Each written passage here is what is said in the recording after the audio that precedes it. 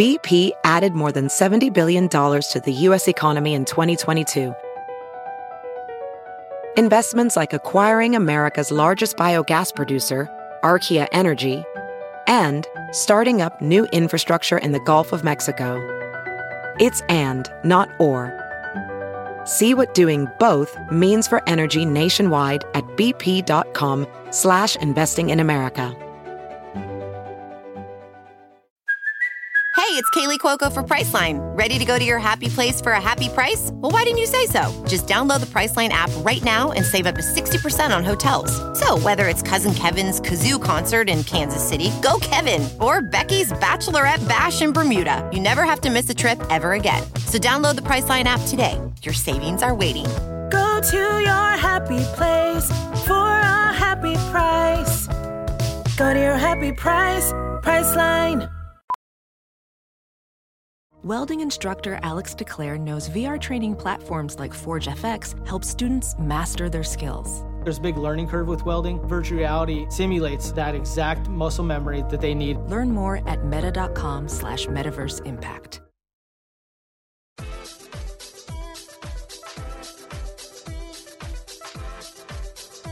Welcome to the Science of Success with your host, Matt Bodner.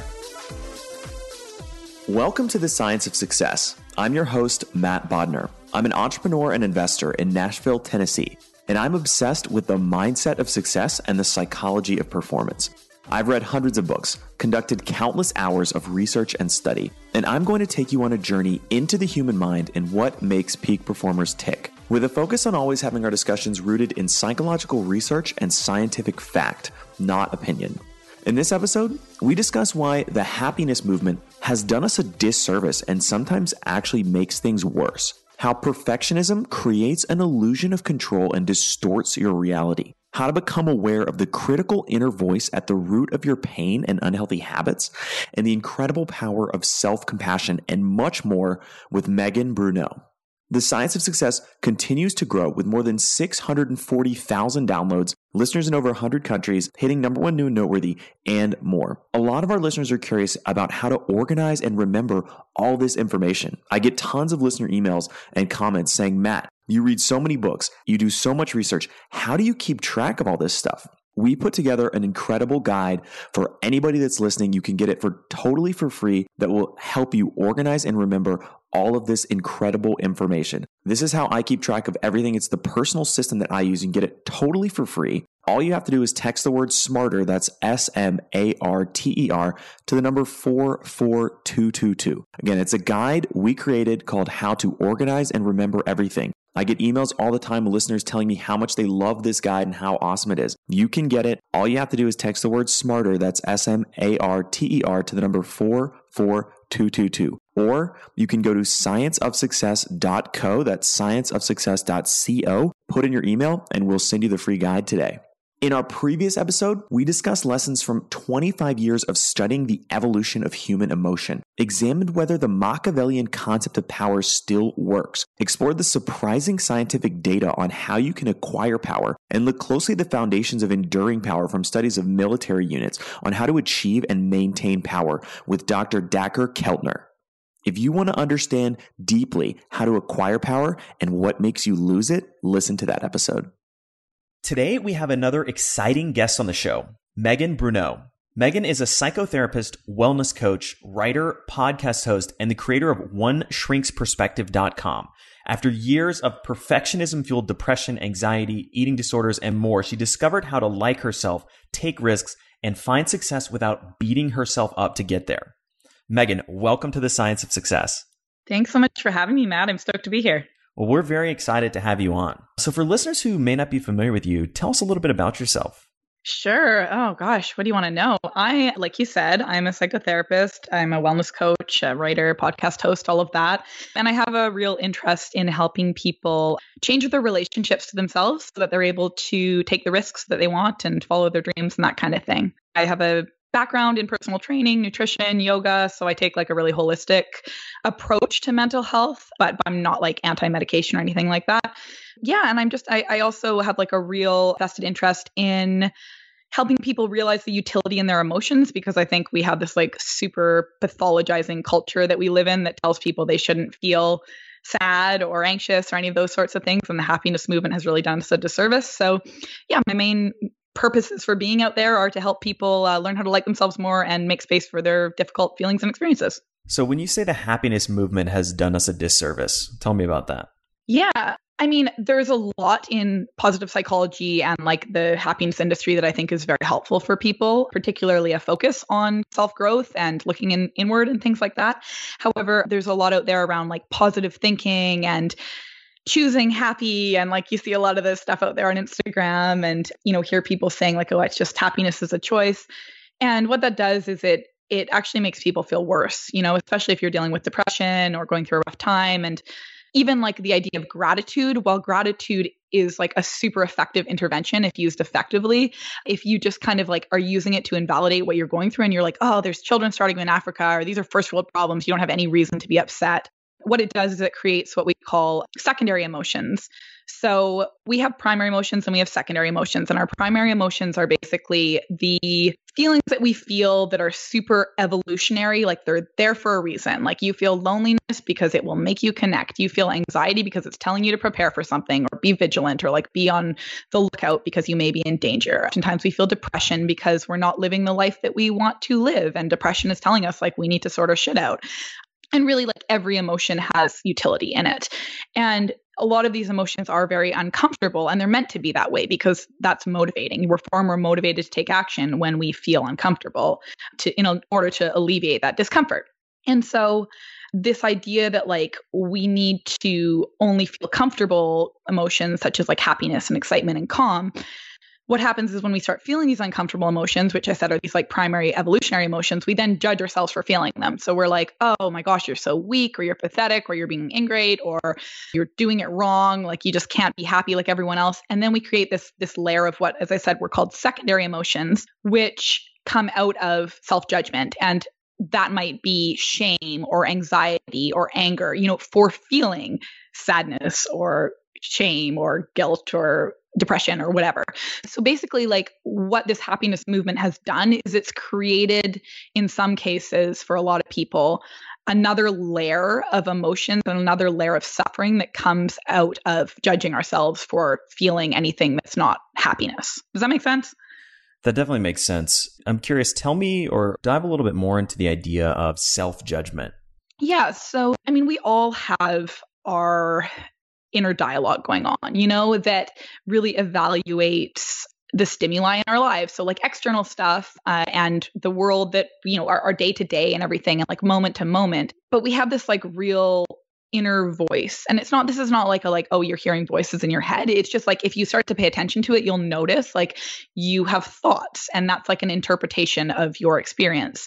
And we tend to usually we internalize the voices of like our caregivers, or for some people it's, if they were really bullied in high school or, had like a really critical sibling. But usually like the way that we relate to ourselves is kind of a compilation of, how the people around us have related to us growing up. So for some of us, we're like really hyper judgmental around anything that we do, and we're super self-critical. And this kind of gets into perfectionism, which I imagine I'll talk about at some point. But we judge ourselves for anything that we perceive to be not meeting our expectations. And I think when we think about expectations, we oftentimes think of like performance, but we have expectations for ourselves around like our mood as well, our thoughts that we have, just our day to day that doesn't necessarily always involve performance. Like we judge ourselves for how we feel. So that's sort of self-judgment in the context of judging ourselves for having a certain emotional experience or certain thoughts. But we tend to just be like, I imagine many people listening to this can relate to being hyper self-critical and self-judgmental or have inward judgment. I think you made a really important point, and something that kind of gets lost a lot of the time, which is that it's easy to think about sort of anxiety or performance anxiety, especially in the context of, sort of performing or achieving result. But the undercurrent there is that we also have expectations about what our mood should be. And if that doesn't happen, then, we can get into these sort of cycles of self-judgment and waves of secondary emotions. Totally. And that's really like performance anxiety, you know? I mean, it takes us out of being able to perform and just be in the moment and like be in the flow of what we're doing best because we're so hyper focused on like the experience we're having. And it's the same thing with social anxiety too, or really any form of anxiety. But it's like, you know, you go into a setting and let's say you're feeling a bit anxious because you don't know anybody there and, you know, you're maybe feeling a bit self-conscious and that's normal. You know, human beings want to be accepted. Like we want to be liked. That's very primal of us because if you weren't accepted in caveman days, like you were probably going to die. Right. So it's really natural to have that desire to be accepted and to not be rejected and to feel self-conscious and kind of wonder like, oh, you know, I want to make sure that I'm socially acting in a way that will be received well, you know, as opposed to being rejected or isolated. But oftentimes with social anxiety, like what happens is then we're aware of that anxiety and we're like, oh my God, you're feeling anxious. Stop it. You have to go into this, like you're going to rock it. Like you own it. Like, you know, you're super, super confident and you don't feel confident and oh no. And people can see that. And like, you're a failure and everyone can tell what you're thinking. And like, we start to really spiral with some of these thoughts that are really focused around like how we believe we should be presenting ourselves emotionally as well as, you know, outwardly. So when we can give ourselves permission to like feel feelings and some of them being uncomfortable ones while still having an experience, you know, while still going up there and giving the presentation, while still, you know, going to the party and talking or going on the date, you know, or going on the podcast or whatever, then it's much less painful and distressful because we're like, yeah, that's cool. Like I'm making space for some of those feelings. Like those are just there to help me. So if you get caught in kind of a spiral of thoughts like that, what are some things you can do to break out of it? I mean, I think it's sort of a spectrum because, you know, if we get so caught that we're feeling like we're on like the verge of a panic attack, you know, in that case, it might be helpful to remove yourself from the situation and kind of reset, right? I mean, if you're feeling like you're having real physical symptoms of anxiety and, you know, you're like sweating like crazy and like you just can't, because what happens with anxiety is it's like the fight or flight response, right? So our body prepares for fight or flight. And so what that looks like physiologically is like cortisol starts pumping through our system and, you know, all of our blood kind of drains out of our prefrontal cortex, which is where like logic and decision making happens. And it goes into like our large muscle groups getting prepared to like fight or flee. And, you know, our pupils dilate and our digestion shuts off. And like, we just like, we're getting prepared because we feel stress, right? So if you feel like you're at a point where physiologically you're beyond the point of being able to kind of like practice mindfulness, which is what I imagine we'll get into as well, then I would say like remove yourself from the situation if possible and like give yourself permission to kind of like reset, you know, do something. And so this is, I mean, maybe it'd be helpful to work with an example. Like what comes to mind for you, Matt, like when you think about feeling like you would be spiraling and just be like super overwhelmed with those thoughts and feelings? Yeah. I mean, you know, one thing that sometimes creates anxiety for me is like being like, I have like mild claustrophobia. So like being on a plane, sometimes I get very anxious. Yeah. Okay. So that's an interesting one because like, I mean, we have to also be realistic with our options, right? Like you're not going to open the emergency exit and like jump out of the plane. Like that's just not an option. I mean, maybe it is. I like to think that it's not because I hope that you can't open those things like a random bystander can't if they get really anxious. But so we also have to look at like, okay, well, what's realistic, right? So you're feeling really claustrophobic on the plane. And actually, I mean, that might be a place to practice more of the mindfulness that, you know, I'll get into. But it also might be like, okay, what can I do in this situation to help me feel more comfortable? Can I like go to the bathroom? You know, can I listen to some music? Can I focus on my breath? Like, is there something that I can do that can help me, you know, just stop the kind of spiraling thoughts and feelings? But however, being realistic that like, you are on that plane and like from the moment it takes off until the moment it lands, like you can't get off. So that's an interesting example because oftentimes like we can remove ourselves from a situation and sometimes like I'm a big proponent of do what serves you better. So in some cases, like in a person's healing or recovery or like introspection or self-growth period of their life, you might need to take yourself, like let's say you're trying to get used to riding the subway, right? And it's something that causes you a lot of anxiety. So for someone like yourself with claustrophobia, like maybe that's a challenge at times, like you're riding during rush hour, like that's going to be super stressful. And through mindfulness and getting to know like your limits and stuff, there might be times where you're like, okay, I'm going to ride 2 stops and then I'm getting off because that's just like too distressful for me. And I'm not trying to make myself suffer more than I need to. However, I'm trying to like I'm like growing my emotional muscles. You know what I mean? So like, it's kind of like going to the gym. Like we want to build tolerance for these difficult emotions that if we don't pay attention to them, we end up becoming slaves to them. So if every time you felt anxiety, if every time you got on the subway, you felt anxiety and you listened to that anxiety and did exactly what it told you and you're like, I'm getting off, you're never going to be able to ride the subway. And I realize I've kind of like taken your plane example to the subway, but I feel like that might be an easier one to sort of show the different options. Is that cool? Yeah, that's totally fine. Okay, cool. So if every time you get on the subway, you get off the moment you feel anxiety, it's like, that's cool. Like maybe that's what you need, but it's also not going to necessarily help you develop comfort with the discomfort anxiety gives you. You know what I mean? So you want to be able to kind of find this balance where you're like, okay, like some days you might feel empowered to ride the subway 2 to 3 stops. And, eventually you're riding it like 5, 10, 15, eventually riding it for hours. And like, that's awesome. But other days, it might be too distressful for you and you can get off. So there's like this kind of balance between being like, okay, I'm feeling a difficult emotion right now. And in your case of like being on the plane, it's like this, yes, claustrophobia, but ultimately that's anxiety. And here are my options. I want to cope with that anxiety. My options are I can either remove myself from the situation that's causing me anxiety or causing me this difficult emotion, or I can kind of put up my umbrella in like the storm of this emotion and still be in the storm, but comfort myself enough that I can cope with it. And that's where like self-compassion comes in. And that's where, connection comes in. And that's where self-soothing comes in. So you kind of like the first step would be, okay, what choice do I want to make here? Do I want to choose to fully remove myself from the situation that's causing me this emotion so I can just like alleviate the emotion entirely?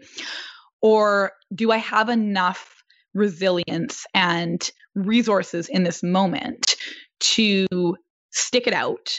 And it's not going to be like so distressful that I'm going to feel traumatized essentially.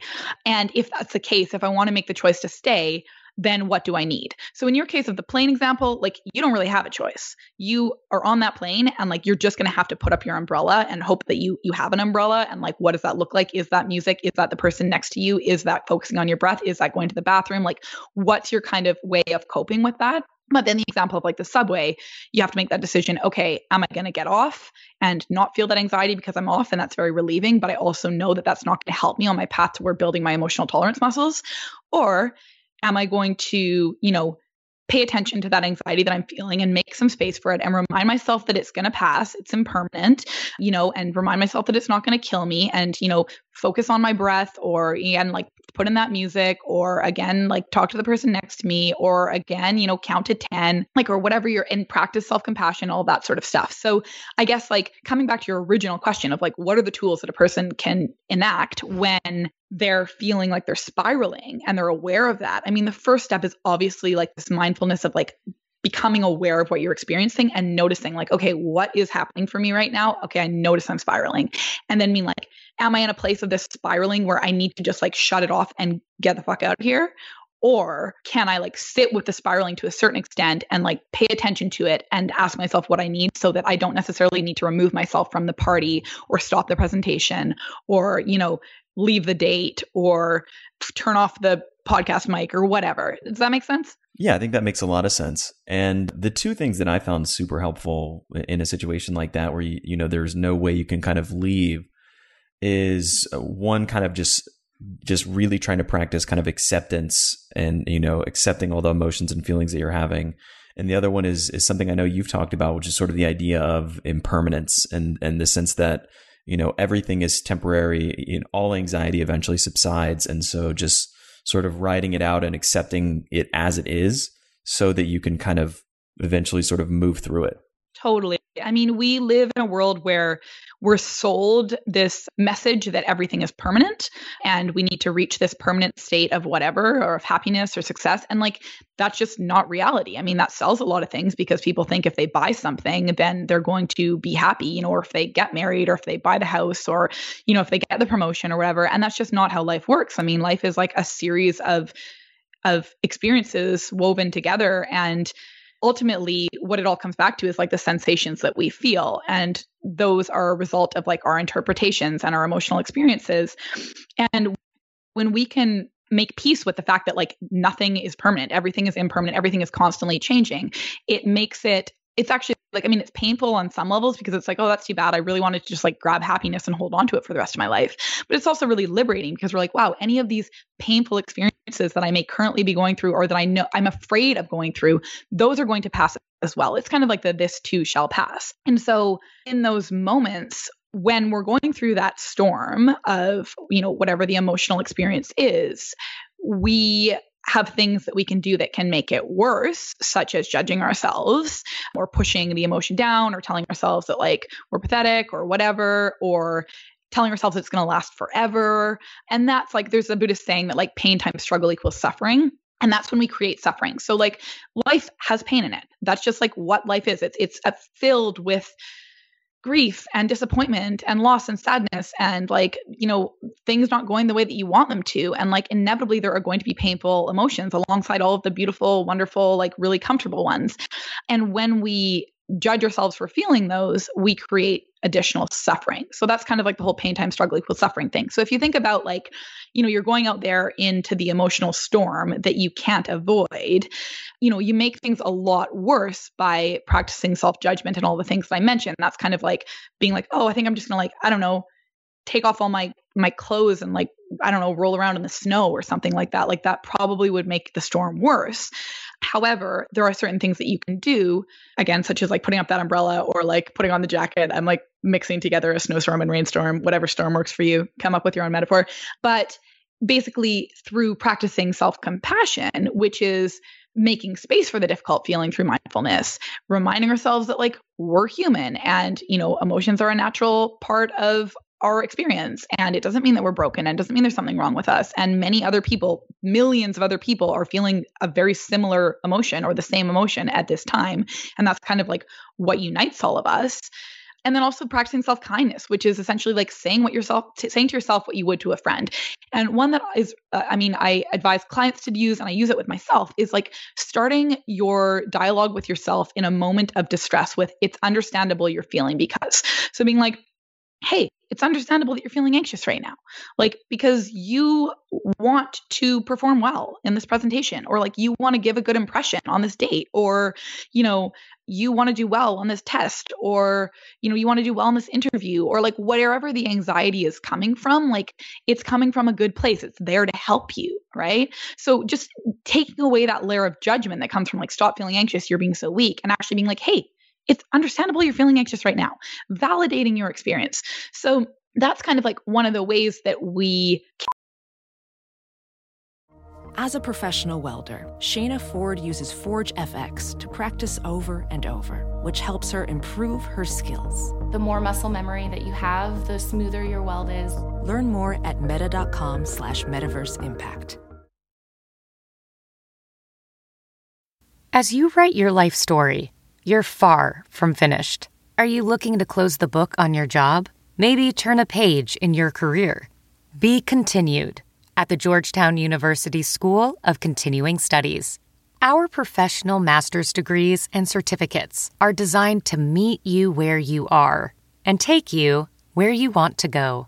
At Georgetown SCS, the learning never stops, and neither do you. Write your next chapter. Be continued at scs.georgetown.edu/podcast. Can make space for that emotion and be able to kind of like ride it out. But then also, as you said, like relying on this piece of impermanence, it's like, I'm going to practice this self-compassion with the knowledge that the emotion will pass. Like that's a central facet of self-compassion. Yes, it just like makes it far less distressful and anxiety provoking to have a difficult emotional experience when we have all of this in mind. So tell me a little bit more about kind of self-kindness and self-compassion. And you mentioned something about the way you would treat a friend. Totally. So self-compassion, like the real gurus there are Paul Gilbert and Kristen Neff, and like they're amazing. Paul Gilbert has a book called The Compassionate Mind, and Kristen Neff has one that's just called Self-Compassion, Changing the Way You Relate to Yourself, or something like that. And they're both like amazing, amazing resources for anyone who's interested in this further. But basically what self-compassion is it's a few things. It's sort of like First, it's kind of like the response to the self-esteem movement of the 90s that really like screwed a lot of us up. So basically what that movement did was it was like, everyone gets a gold star. You're the best. You're perfect. You're perfect. You're perfect. And in reality, like that's not statistically possible because statistically, like, we're all average. You know what I mean? Like, some of us are better singers than others. Like, some of us are better tennis players than others. But at the end of the day, like, we're all ultimately average. And like, there's no sort of like, no one's more worthy than anyone else. And for some people, that can be really terrifying, especially for people who struggle with perfectionism, where like their self-worth is very dependent on believing that they're better than other people. So what self-compassion is it's sort of a response to this, because we finally learned, we're like, oh my God, telling people that they're perfect doesn't work, you know, like, because what it does, like when you tell your child that they're perfect, they're the best of the best of the best, they actually then, their self-esteem or their self-worth gets very tied to always believing they're the best. And then they get out in the real world where they realize they're not the best, and they're like, oh my God, who am I? Like, I'm worthless. I'm nothing. No, so long as I'm not the best, you know? So self-compassion is the answer to that. Self-compassion is like, hey, we're all imperfect. Like, you're imperfect, I'm imperfect, and that's okay. Like, we're all kind of like fumbling along through life together, and nobody really knows what the fuck they're doing, but like, you know, we're trying, and that's cool. And like, you're allowed to be imperfect, and that doesn't make you not worthy or not lovable or not desirable or any of those sorts of things. So that's kind of like the underlying, like, because a lot of people, when they hear self-compassion or self-love, if you want to call it that, they think of it as being like, I'm going to look in the mirror and I'm going to tell myself I'm the best. And it's like, no, it's not about that. It's about sometimes looking in the mirror and being like, wow, like, you're having a really rough day. And like, that's okay. You know, or like, yeah, maybe you're not super on your game, and that's okay too. But there's still like a desire for growth and learning and getting to know yourself better and like, you know, being a better human.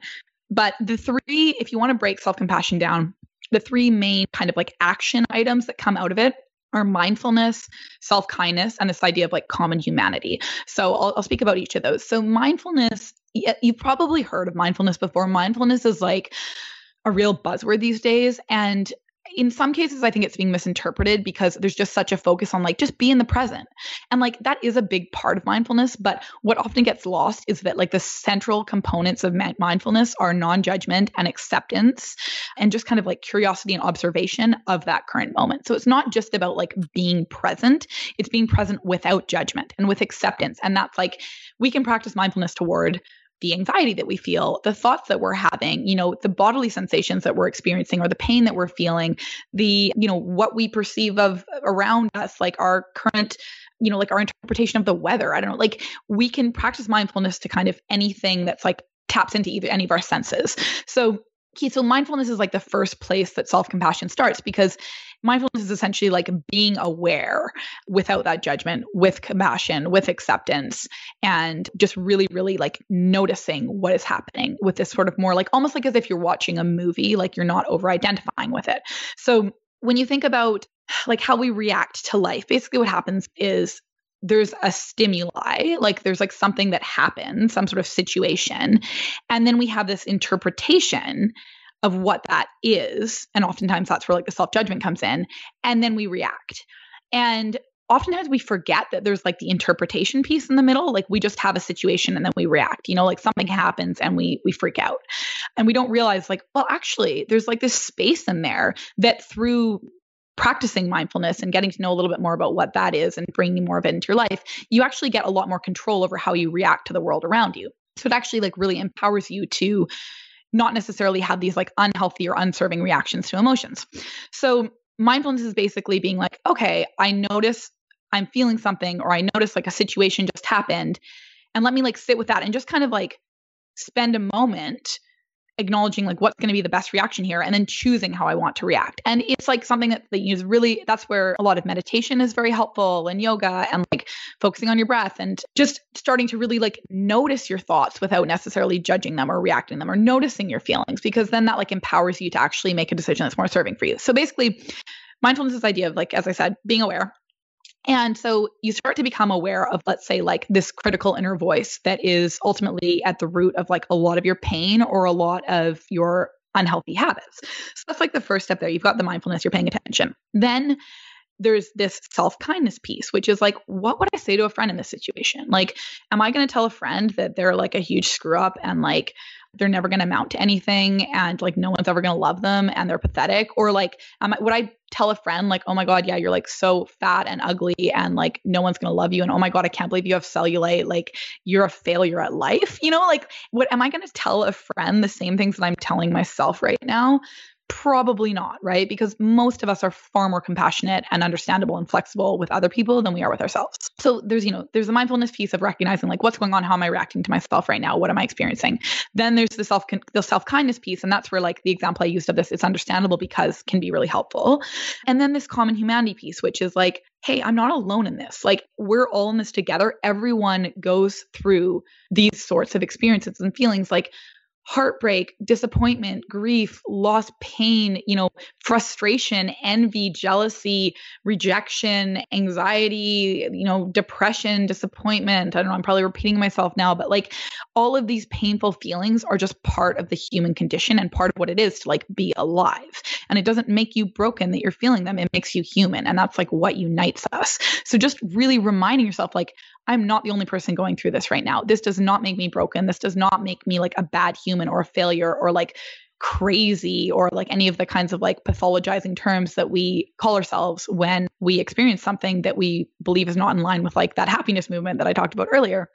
So the common humanity piece is really helpful, not for like being like, oh, everyone else feels this, so therefore you shouldn't be upset. It's more like, hey, you're not broken. It's cool. It's okay to feel this way. Like make space for it, So those are like the main, like that's what self-compassion is ultimately. Just to recap, it's the mindfulness piece, it's the self-kindness piece, it's the common humanity piece. And like when you can kind of bring all of those into your experience or any painful experience, it is like that umbrella or that, jacket in the storm that's going to be really helpful for you in weathering it.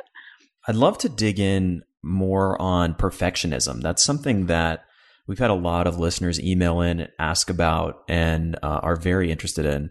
And I love the definition that you use, which is the idea that your self-worth is dependent on being better than other people. Tell me more about that. Totally. So, I define perfectionism as like having 5 characteristics. And yeah, like I said, that's sort of like self-worth being dependent on being better than other people.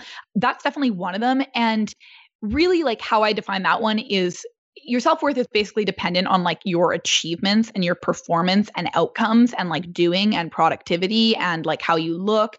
And inevitably, because we judge our performance in comparison to other people and comparison to like what the quote unquote average performance might be, and that's like our frame of reference, then yeah, actually it is basically like being better than others, being the best. And so that's a huge part of it. But there are also several other components that I think are really important and that we don't always recognize when we think of perfectionism. There's obviously like the fear of failure piece, and that's like a pretty classic one.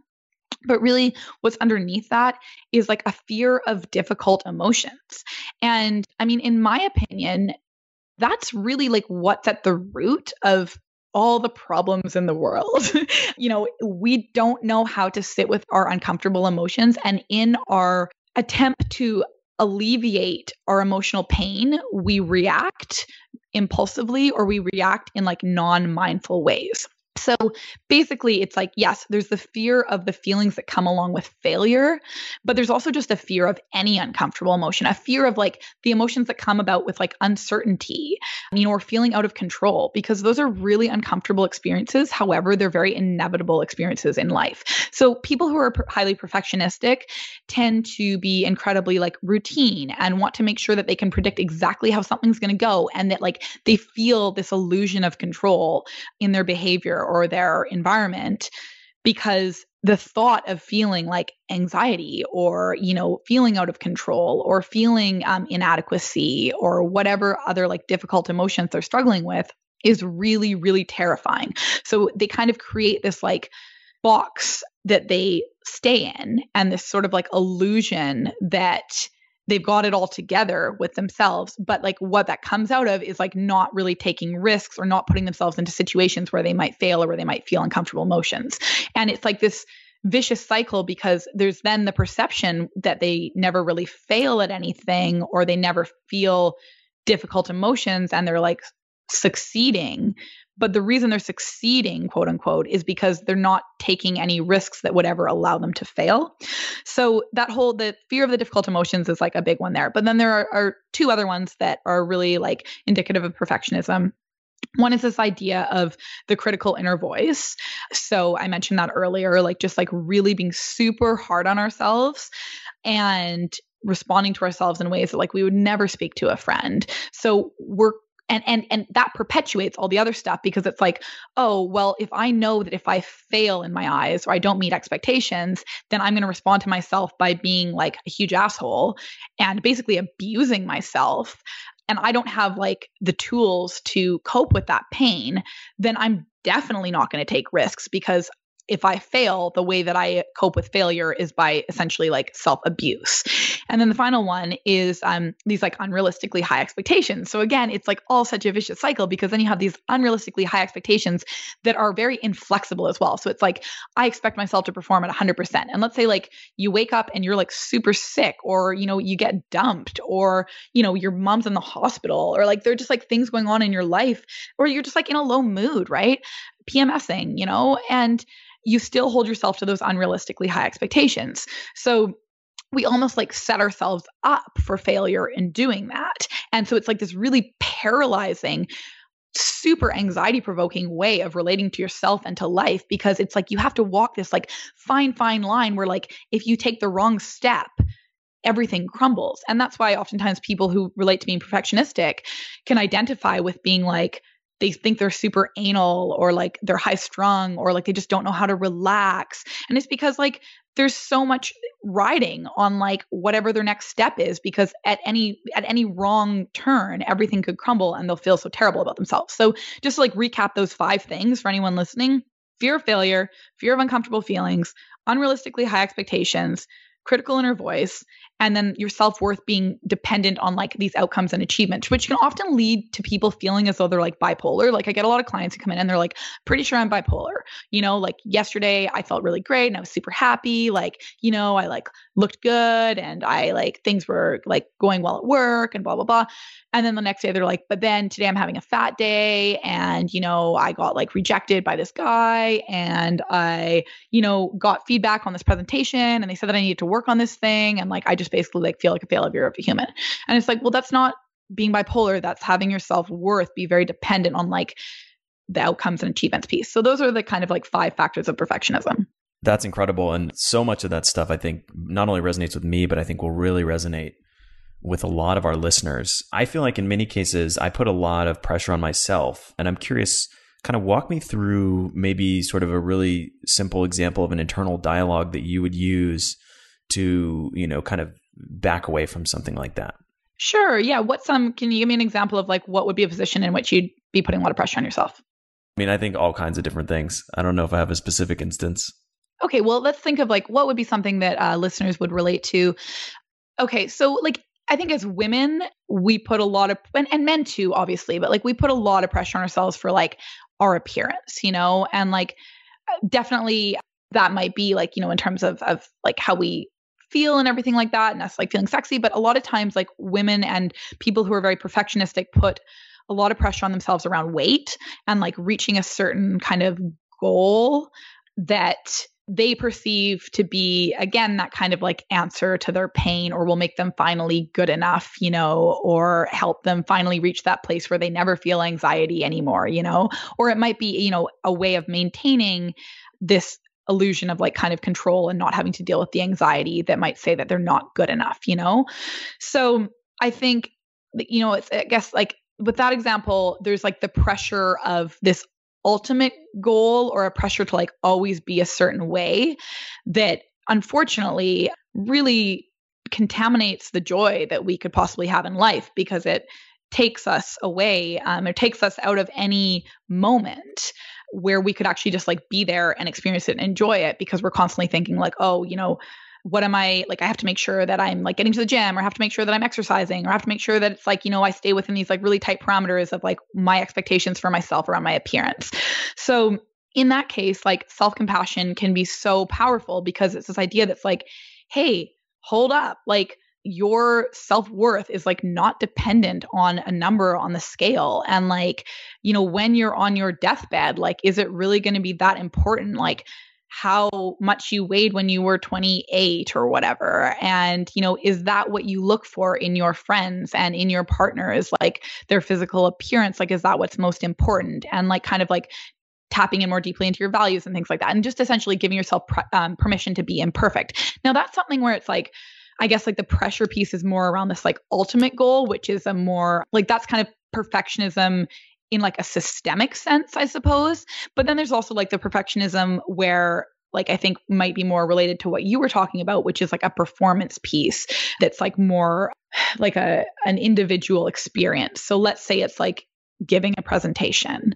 And so we have this pressure on ourselves and our mind starts to tell us things like, you have to ace this presentation. And if you screw up, then that means that like you are you're unhireable and like you are just like a waste of life and no one's ever going to take you seriously. And oh my God, then you're not going to be able to get a job. And like then there's going to, 6 months are going to go by and you're going to be unemployed and you're going to have a gap on your resume. And then what's going to happen? And then, nobody's ever going to want to hire you. And then you're going to become homeless and then like you're going to die or like whatever. Like we have this kind of like spiralistic thinking of believing that if something doesn't go as planned with this pressure that we're putting on ourselves, then like the worst thing ever is going to happen. And it's interesting because oftentimes we don't actually even like reach the point of like, oh, I'm going to be homeless.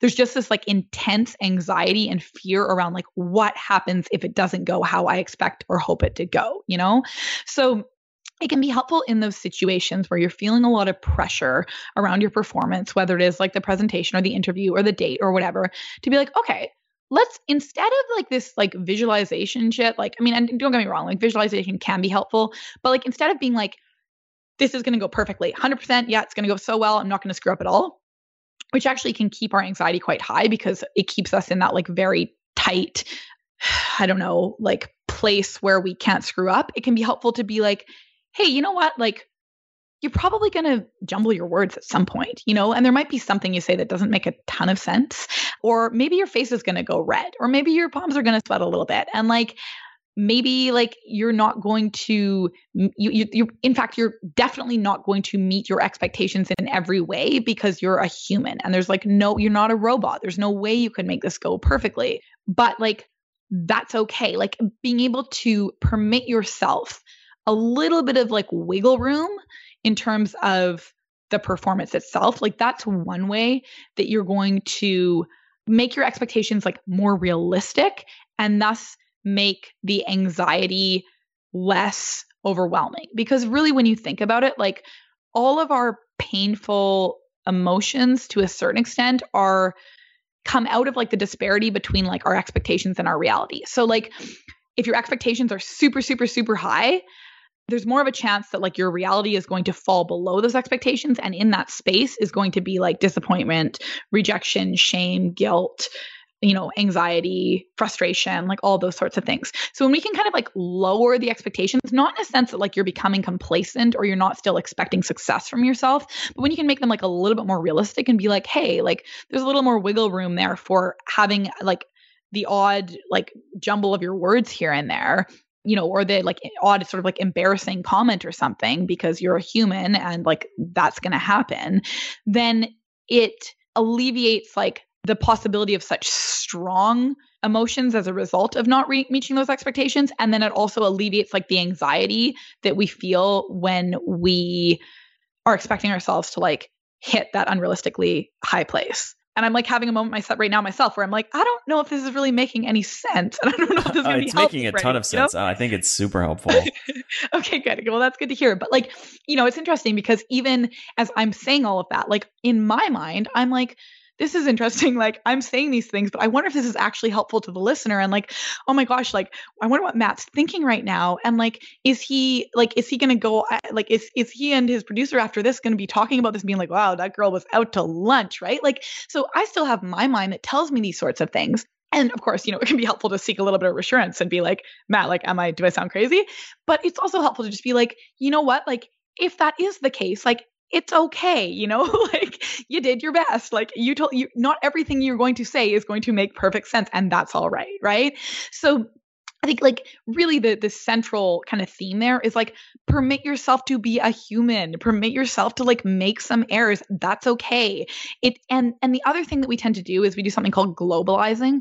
So when we don't meet our expectations, such as, let's say it's like the presentation and, one presentation or one interview goes poorly. And then we're like, oh my God, I'm so bad at public speaking. I should never do this again. I am like the worst. I'm just like, I'm not a public speaker. I'm not good at that, because like we had a really hard time with the experience of failure in our eyes.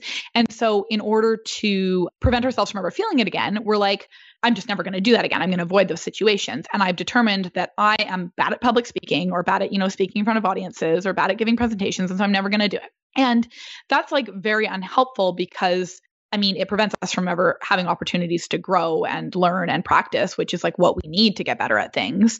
But ultimately also it's not the truth. Like, you have one negative experience where you don't meet your expectations, or like you really bomb something, out of, countless experiences where you probably rocked it.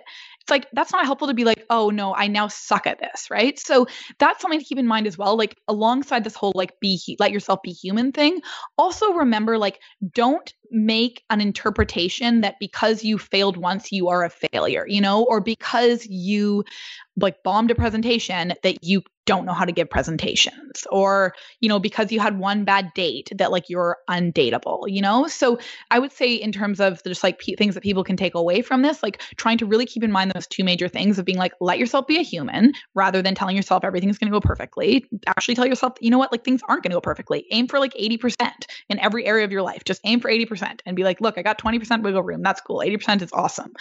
And that's going to help alleviate a lot of your anxiety. And then also just constantly reminding yourself, like, one instance of quote unquote failure in your eyes does not make you a failure at whatever you're trying to do well. So I'm curious, for somebody that kind of striving for achievement, excellence, wants to be at the top of their field, how do you strike a balance between that and kind of the idea of self-compassion and sort of being kind to yourself? Totally. I think that's a great question. And I think it's something a lot of people struggle with when they're starting to move away from perfectionism and be like, okay, hold on. If I'm not performing to be the best, like, how do I still make sure that I'm successful? And how do I still make sure that I'm not going to end up like, not getting out of bed and gaining 200 pounds and like just like dropping out of school, or, not working or whatever. So, I think the first thing to recognize is that like, a real characteristic of perfectionism is all or nothing thinking. So we tend to think like, oh my gosh, but if I'm not, killing myself trying to strive for success, I'm going to become like what I completely have zero respect for, which is like this like crazy, like lazy person who's just like a freeloader and like has like no desire to live their life and is just like a waste, like, so there's this kind of like, we have the all or nothing thinking that comes in there. So the first thing to recognize is like, look, like if you start being a little bit more self-compassionate to yourself, it's actually like, it actually enhances your performance, because what it does is it empowers you to take risks, and you need to take risks and step out of your comfort zone to grow and to get better and to like succeed more. So self-compassion is actually a tool for success. It's not like a tool that's going to just like, it's not like self-pity and just kind of like telling yourself you don't need to keep striving for growth and development. So first of all, just like changing a bit of your understanding around like what self-compassion actually means. It's really like there to enhance your performance rather than like deplete it. But then also like coming back to your values ultimately. Again, having like our self-worth and like why we're on this earth being dependent on like, I don't know, some like recognition that is also impermanent and that like no one else really cares about too much. And like, we're the ones who put the most pressure on ourselves to like look a certain way and achieve a certain amount. And like, who are we really doing this for? Like, and why? And like, what is that going to bring us? And so like actually really like starting to ask some of these bigger questions, which you're not going to answer in like one sitting, but it's something to meditate on. And it's something to think about more and being like, okay, like, do I want to continue to ride this roller coaster of feeling good when everything is going well in my life, but being like a huge liability because, you're so you don't have a lot of control and like all these like painful things in life are inevitable? Or do I want to kind of like come back to a more sustainable place of self-worth, which would be like, let me take a look at my values and like lead with values versus performance. Something that was really huge for me was changing my perspective around like what is productive to making it like viewing it as meaningful. So like when we think of, okay, I have to be productive all the time, there are only like a few things that fit into the box of productivity, right? Whereas if I can take a step back and be like, okay, like I want my life to be meaningful. It doesn't like, what's the, like, do I want my life to be productive? Like why? Like so that when I die, I can like leave behind a bunch of like papers that no one's really going to read, or like, you know, so that I can like feel really good about like the weight that I reached when I was like X age, you know, that it's ultimately going to change because everything's impermanent. Like it's really coming back to this idea of like, okay, think about like when I'm on my deathbed, like how do I want to look back on my life and like what will have been important to me?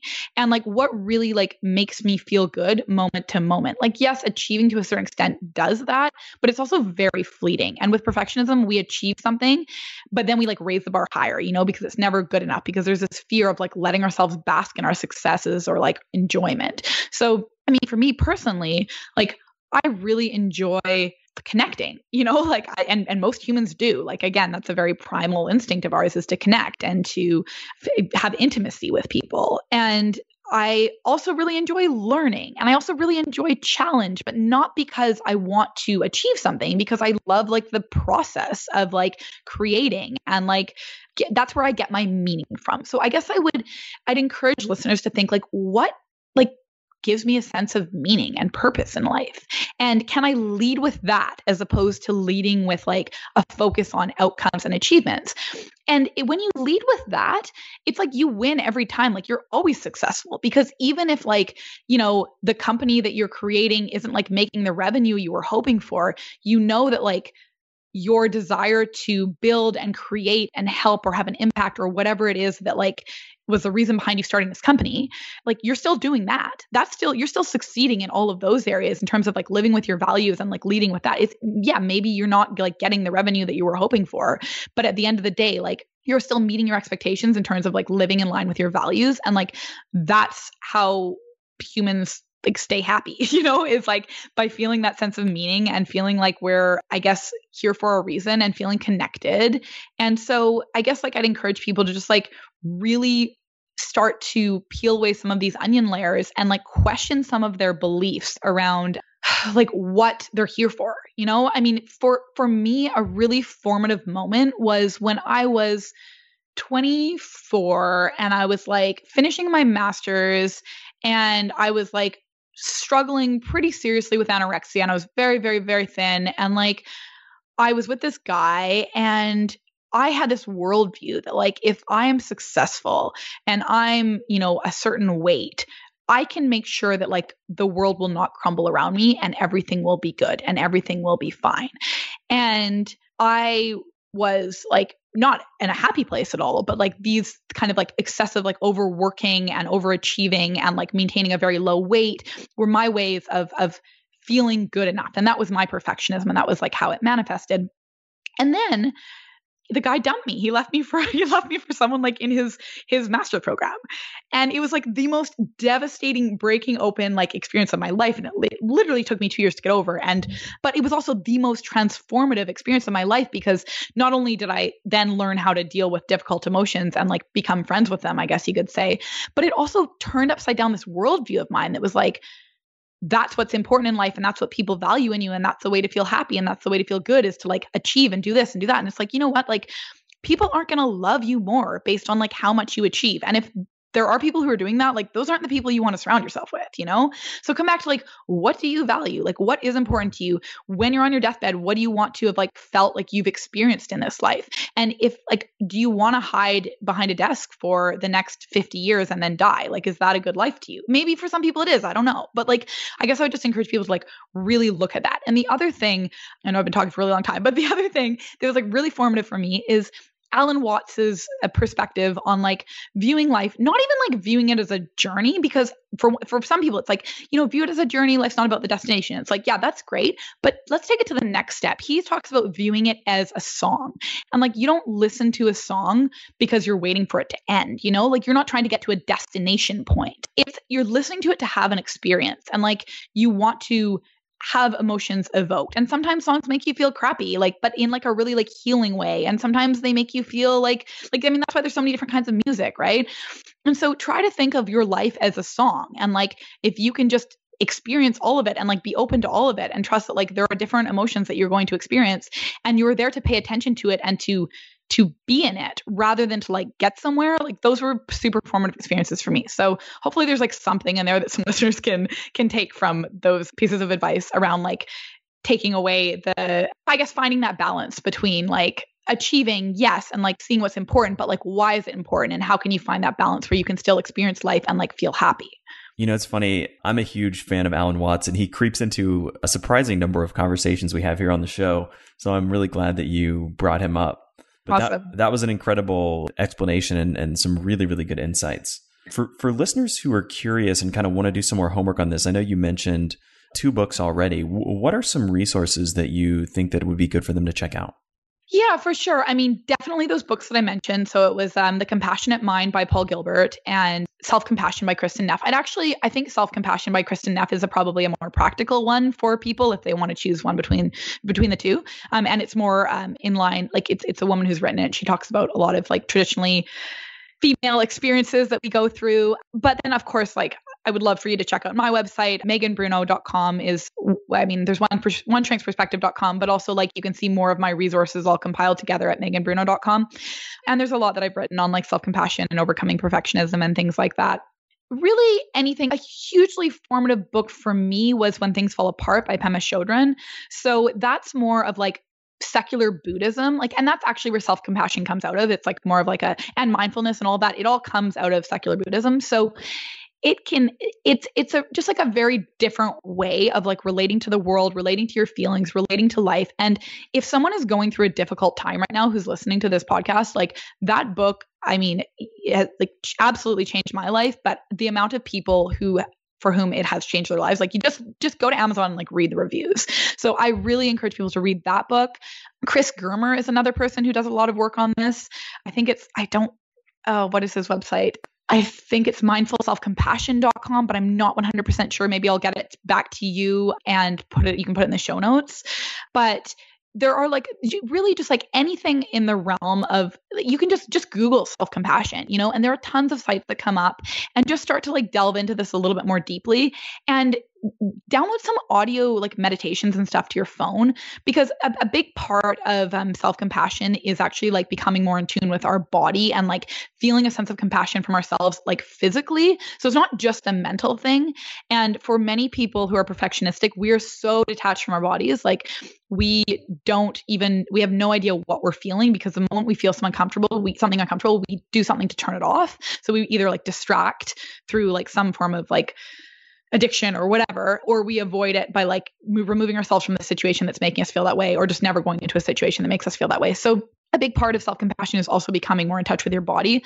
So listening to some meditations and things that can help you get more in touch with like actually what you're feeling physically can be really helpful.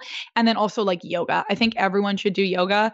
It's just such a great way to reconnect with your body and to practice a lot of the work that you learn reading these books to actually like implement it, because you can have all the theory and knowledge in the world, but if you're not actually implementing it and experiencing it, it's not going to be that super beneficial, and it's not going to help you like rewire your brain so that your brain defaults to self-compassion, as mine does now finally, like several years later.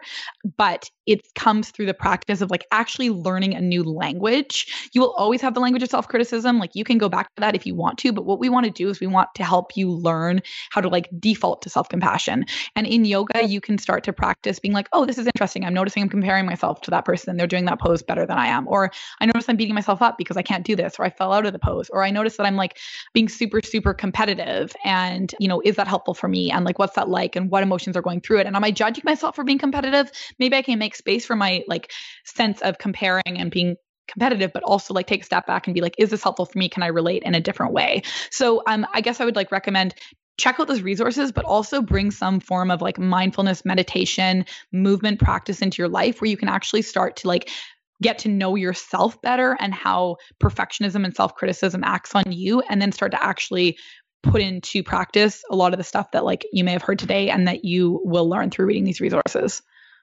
Well, we will make sure to include all of those resources in the show notes at scienceofsuccess.co. And one more time, where can people find you online? Yeah, check me out. So meganbruneau.com. So it's MEGANBRUNEAU. It's French.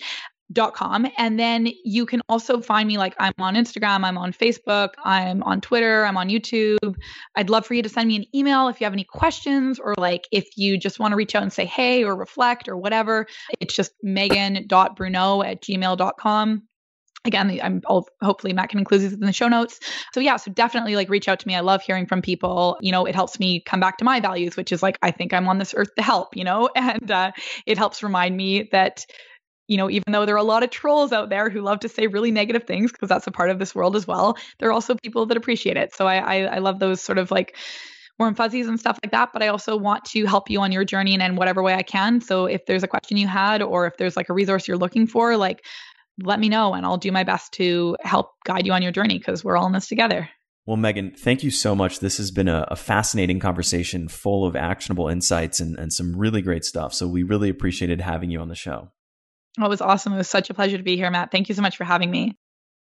Thank you so much for listening to The Science of Success. Listeners like you are why we do this podcast. The emails and stories we receive from listeners around the globe bring us joy and fuel our mission to unleash human potential. I love hearing from listeners. If you want to reach out, share your story, or just say hi, shoot me an email. My email is matt@scienceofsuccess.co. That's matt@scienceofsuccess.co. I would love to hear from you, and I read and respond to every listener email. The greatest compliment you can give us is a referral to a friend, either live or online. If you enjoyed this episode, please leave us an awesome review and subscribe on iTunes. That helps more and more people discover the science of success. Lastly, I get a ton of listeners asking, Matt, how do you organize and remember all this information? Because of that, we created an amazing free guide for all of our listeners. You can get it by texting the word SMARTER, that's SMARTER, to the number 44222, or by going to scienceofsuccess.co, that's scienceofsuccess.co, and joining our email list. People love this guide. I get emails all the time, people telling me how much it's changed their life and how awesome it is. If you want to get all the incredible information we talked about, links, transcripts, videos, everything we mentioned in this interview, and much more, you can get all of our show notes at scienceofsuccess.co. Just go to scienceofsuccess.co, hit the show notes button at the top. You can get show notes for this episode and any of our previous episodes as well. We have transcripts, the whole 9 yards. Lastly, I want to say thanks again, and we'll see you on the next episode of The Science of Success.